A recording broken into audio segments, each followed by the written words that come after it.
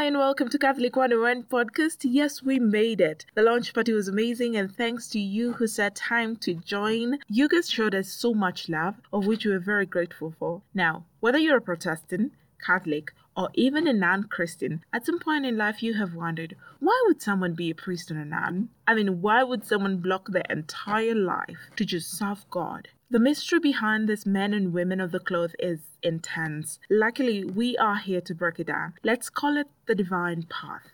First round, we take a close look at the Catholic priests. Joining us today is Father Stephen from Karen. Karibu Sana, Father. Please introduce yourself and tell us something you would like our listeners to know about you. All right. I'm a Catholic priest of the Archdiocese of Nairobi. I'm called a diocesan priest because I serve the Archdiocese of Nairobi. I come from a family of 5 boys and 2 girls. And I lost my mother in 1999. And my father remarried last year. And so that's our family. And basically that's it. And I'm here at Karen Parish working for the people of God. Well, Father, before we look at the process of becoming one, I would like to know, when was it that you knew you wanted to pick up this vocation? Yeah, it might look like a joke, but we normally call it a bait. A bait is what you use to catch, let's say in fishing, they use it to catch fish or that kind of thing. Mm-hmm. And even in vocation, apparently we believe God uses baits, some that will attract you. And then once you are attracted, you get into the system, let's say the church. Mm-hmm. And then you discover there's more in the church life than what you attracted initially. Mm-hmm. And mine was simply, I was an altar server in my parish back at Chermo, St. Joseph and Mary. Mm-hmm. And I really admired how the altar servers used to ring the bell, and I wanted to ring the bell.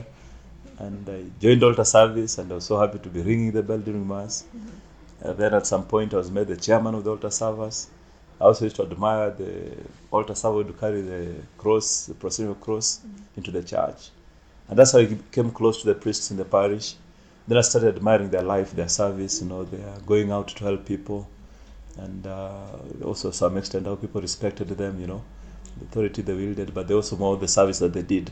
And the change that they brought to poor people, especially my parish, covers largely a slum, that is Sharumoyo, the various slums that surround it. So how they impacted on the people, that was really attracted me. And so I required how to join the priesthood, and here I am. Now let's start by looking at the history of priesthood. It must have started from somewhere. One of the major events that you cannot ignore in priesthood is the events of Holy Thursday, the events of the Last Supper. The Catholic Church holds that in that one ceremony of the Last Supper, this has instituted 2 sacraments, both the sacrament of the Eucharist and the sacrament of Holy Orders. Because once you have the sacrament of the Eucharist, of course, you need ministers to celebrate the Mass and do the consecration. So if I was to give you in a broad way, basically you would say that's where our priesthood came from. What is the difference between a priest and a monk? It's interesting because a monk can be a priest. Not all monks are also priests. So basically it's the type of life that they live. A priest will live in a parish, he'll live in the service of the people directly. While a monk will live in an enclosed community, and he'll be more on the line of prayer for the church and for even the priests themselves working outside there. They live on meditation of the Word of God and on the mysteries of God. They do other things, of course. They don't just pray 24 hours. There are other things they do within the cloistered community, while the rest of the priests would be outside here, serving the people directly and also doing other things like running chaplaincies. And some are teachers and that kind of thing. Father, and I just realized I've been calling you Father ever since I met you, and I call all priests fathers, but I've never understood, why is it that we call our priests Father? The title Father, you'll be surprised that to a very big extent, relates with the idea of father, a father figure even in the family. Mm-hmm. A person who is caring, a person who is giving leadership, a person who is leading the people to a certain direction. Okay, so on a general overview, you'd look at a priest that way, but it's deeper than that. It's a historical thing. It started, of course, with at some point the Dominicans and the rest. The bishops were the shepherds of the local church community and the authentic teachers of the faith. initially were given the title Father.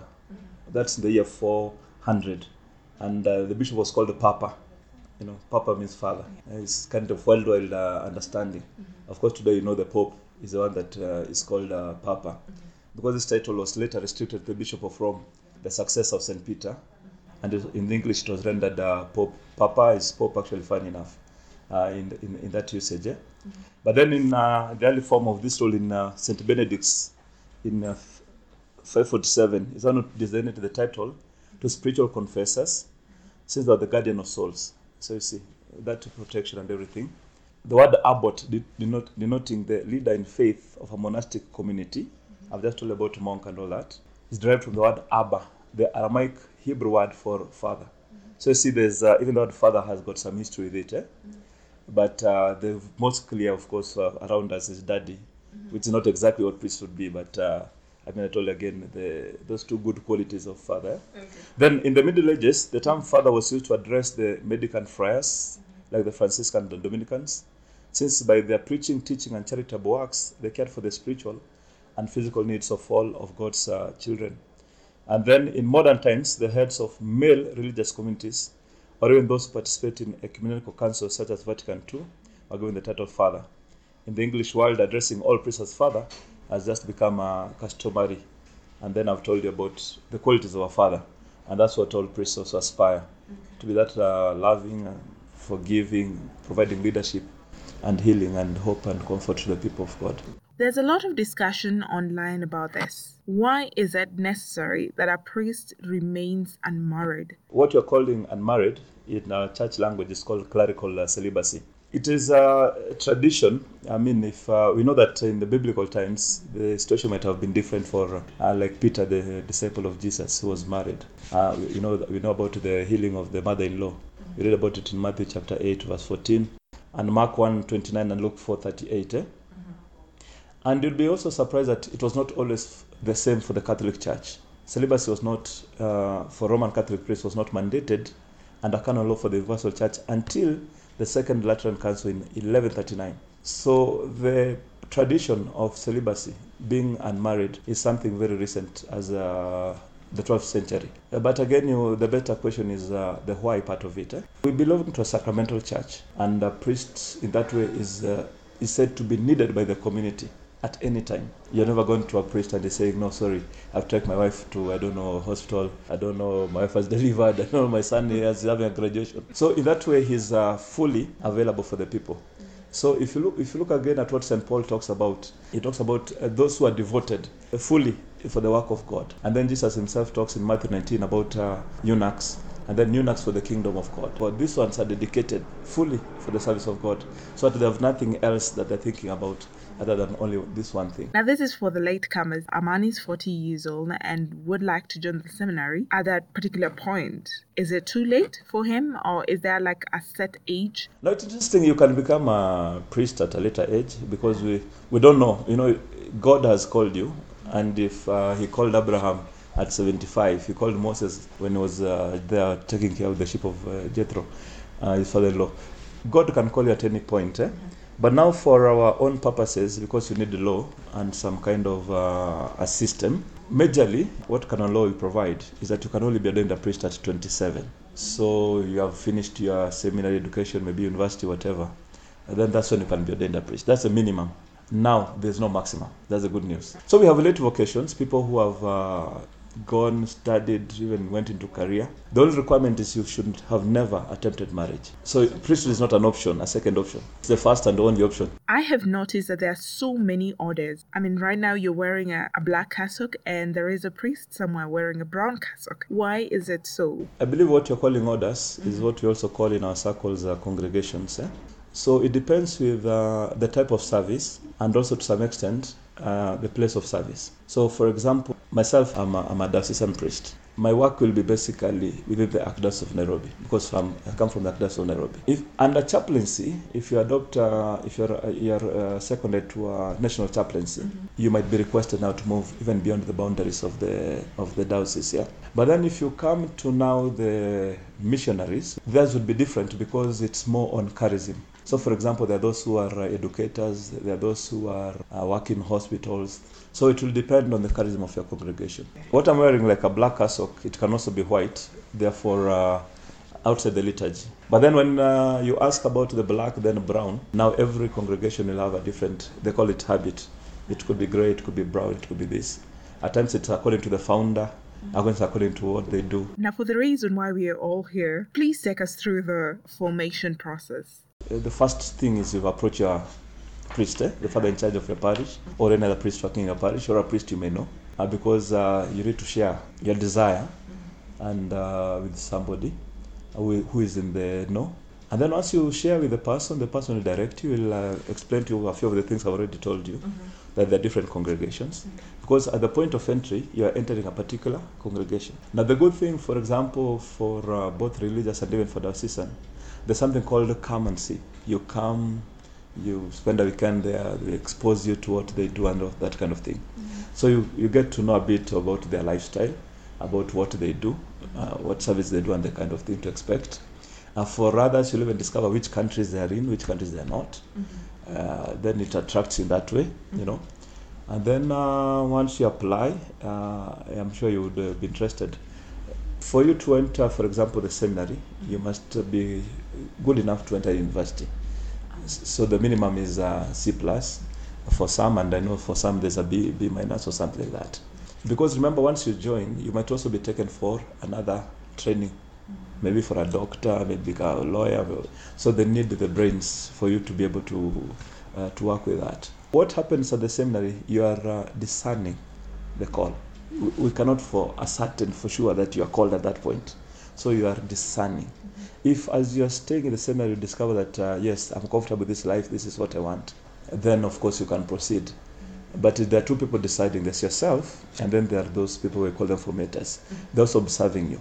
And they can also tell you, from what we see, you don't think this really is your calling.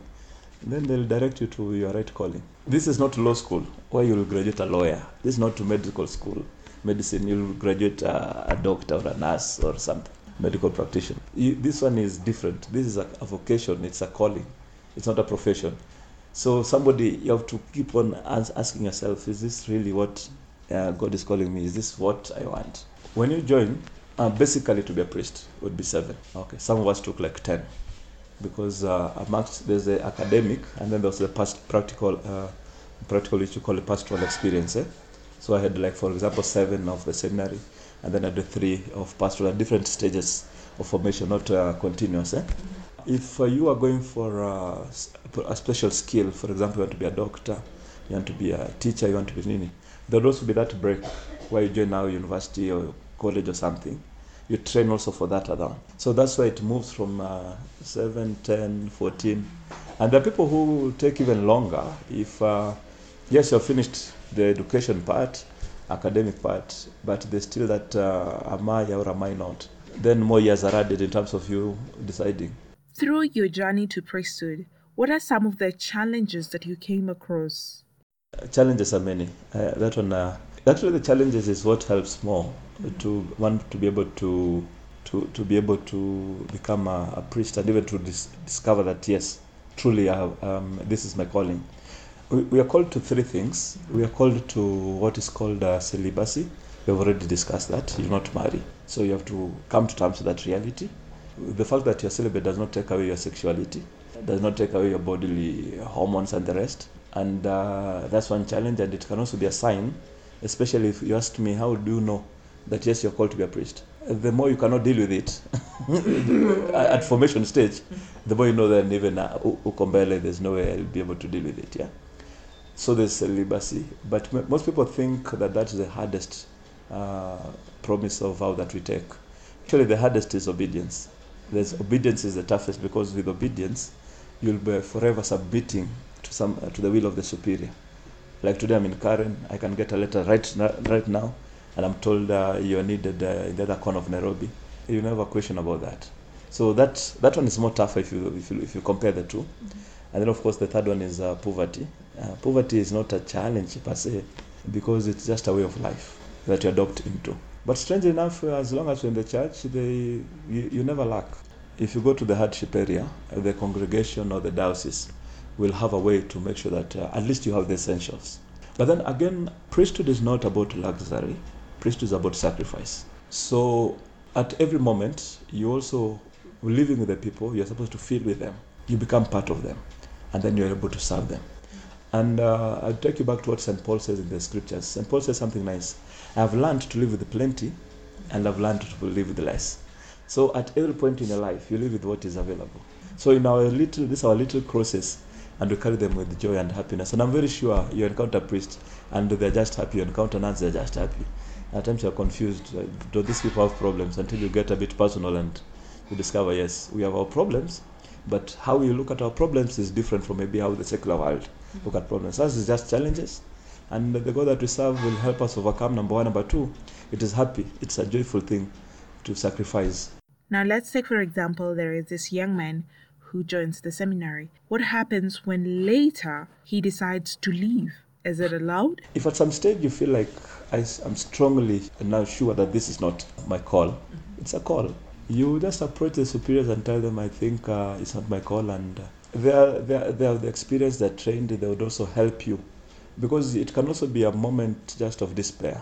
You know, even in life, if you're doing a project, for example, you can despair at some point, and then you're able to overcome the despair and continue. So they can be able to see whether it's a serious issue for you, that at this point you really feel it's not what's for you, or it's from them to you, that they've looked at you, they've evaluated you, they discover you are simply in the wrong place, and then they help you go to the right place. And I'm sure you rarely hear of a priest coming out of priesthood. You rarely hear that. But at the seminary stage, yes, there's a lot of young men who come out.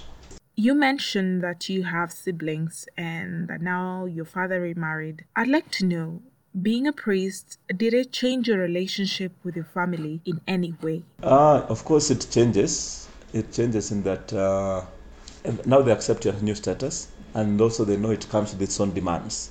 There's this term, we say detach to attach. So it simply means you don't fully move away from your family. Like, for example, the St. Priest ourselves, we work within the archdiocese from where we were born, or where we have been incarnated. To be incarnated is like to enter and adopt it as your diocese. Yeah? So if you're already incarnated into the diocese and your own biological family is within, you cannot ignore them. You are very close to them. It's different from a missionary who is in a different country. So it is just you to know how much you want to be involved in your family, so that it does not take you away from your calling. So as you move along the journey, this small attachment to your family, you lessen it. The best gift you actually can give them is prayer. You are in the best place to be praying for them all the time. The part that is more interesting about your relationship with the family, you become now a spiritual leader even at that stage. What are some of the duties you carry out in a day? So basically, like now, I'm in the office. It's called Office Day. Wednesday, I sit here. Anybody comes, I listen to them. Nobody needs an appointment because I'll be there. If, for example, today's Wednesday, Thursdays would be the day to see the sick and the aged who are at home. Of course, the coronavirus, we have different regulations on how to go about it. We only go on demand. Initially, we just used to have our own list. All the sick, all the aged, we used to leave in the morning and just see all of them and come back in the afternoon. But with the coronavirus directives, currently it's only on demand. We moved to Friday. Friday would be more administrative. This is when most appointments would happen. And then at times we'd have a wedding, we'd have a funeral. Many would fall on Thursday or Friday. Then there's Sunday is the day of the Lord for us. Once in a while we get people are running in, they're just overwhelmed with life. Some are on the verge of suicide. At times we have a couple that is just fighting currently. They just come for you to sort them out. According to our regulations as priests, people think we're just there all the time. But look even at Jesus telling the disciples, let's get away and rest. He could understand the human need for rest after working a lot. Most priests would have their day off on Mondays. I normally joke and say, you fought the devil so hard on Sunday. You need to rest. Now life happens, Father. Just as the way there is a beginning, there is an end. What happens to the priests who are too old to serve, or when someone dies as a priest? There are two things that can happen. The priests who are old but are still energetic enough and well enough to work, they are still in the parishes and they still serve. Some communities, congregations would put them to give retreats, recollections, to give them minor duties that do not need a lot of physical energy, that kind of thing, or too much traveling. Two, those who will need a lot of medical care. This probably the ones who will be removed from the parishes, and we have what we call clergy houses, or special retreat centers that would accommodate these people who also need care themselves, either medical or just that old age care.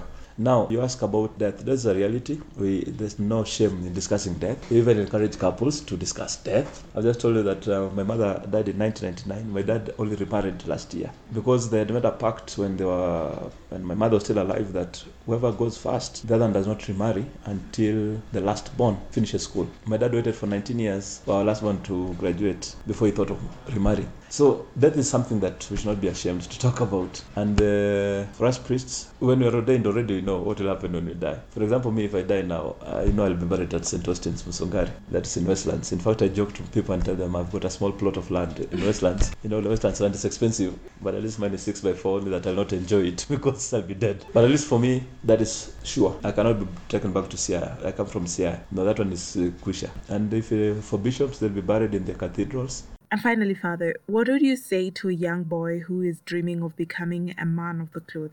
Any boy who's dreaming of becoming a man of the cloth, depending on the age, first I would encourage them to be altar servers. Come nearer to the altar, get used to it, get comfortable with it, like it, be close to the priests. Maybe if you are older, you can be a youth member, see the priests, see what they do. I normally say it's like our phones with network. The more you come closer to the booster, the stronger it should be. So if you feel the urge is growing stronger, then probably that's your call. Then approach your priest, approach your church leader, tell them about your desire, they'll take you to the right place. And we are more than happy to welcome you because at the moment, the truth be told, we have a serious shortage of priests. It's the best decision that they can ever make. Thank you so much, Father, for answering our questions. Well, I hope this discussion answered more than a few questions you had in mind. If you still have more, send them my way and I will get them answered for you. Find us on Facebook, My Divine Mother Mary, or you can write us an email on mydivinemothermary@gmail.com. This is the first part of the Divine Path series. Get in touch with us. We are here for you. It's yours truly, Elsa Guya. Until next time, goodbye and God bless.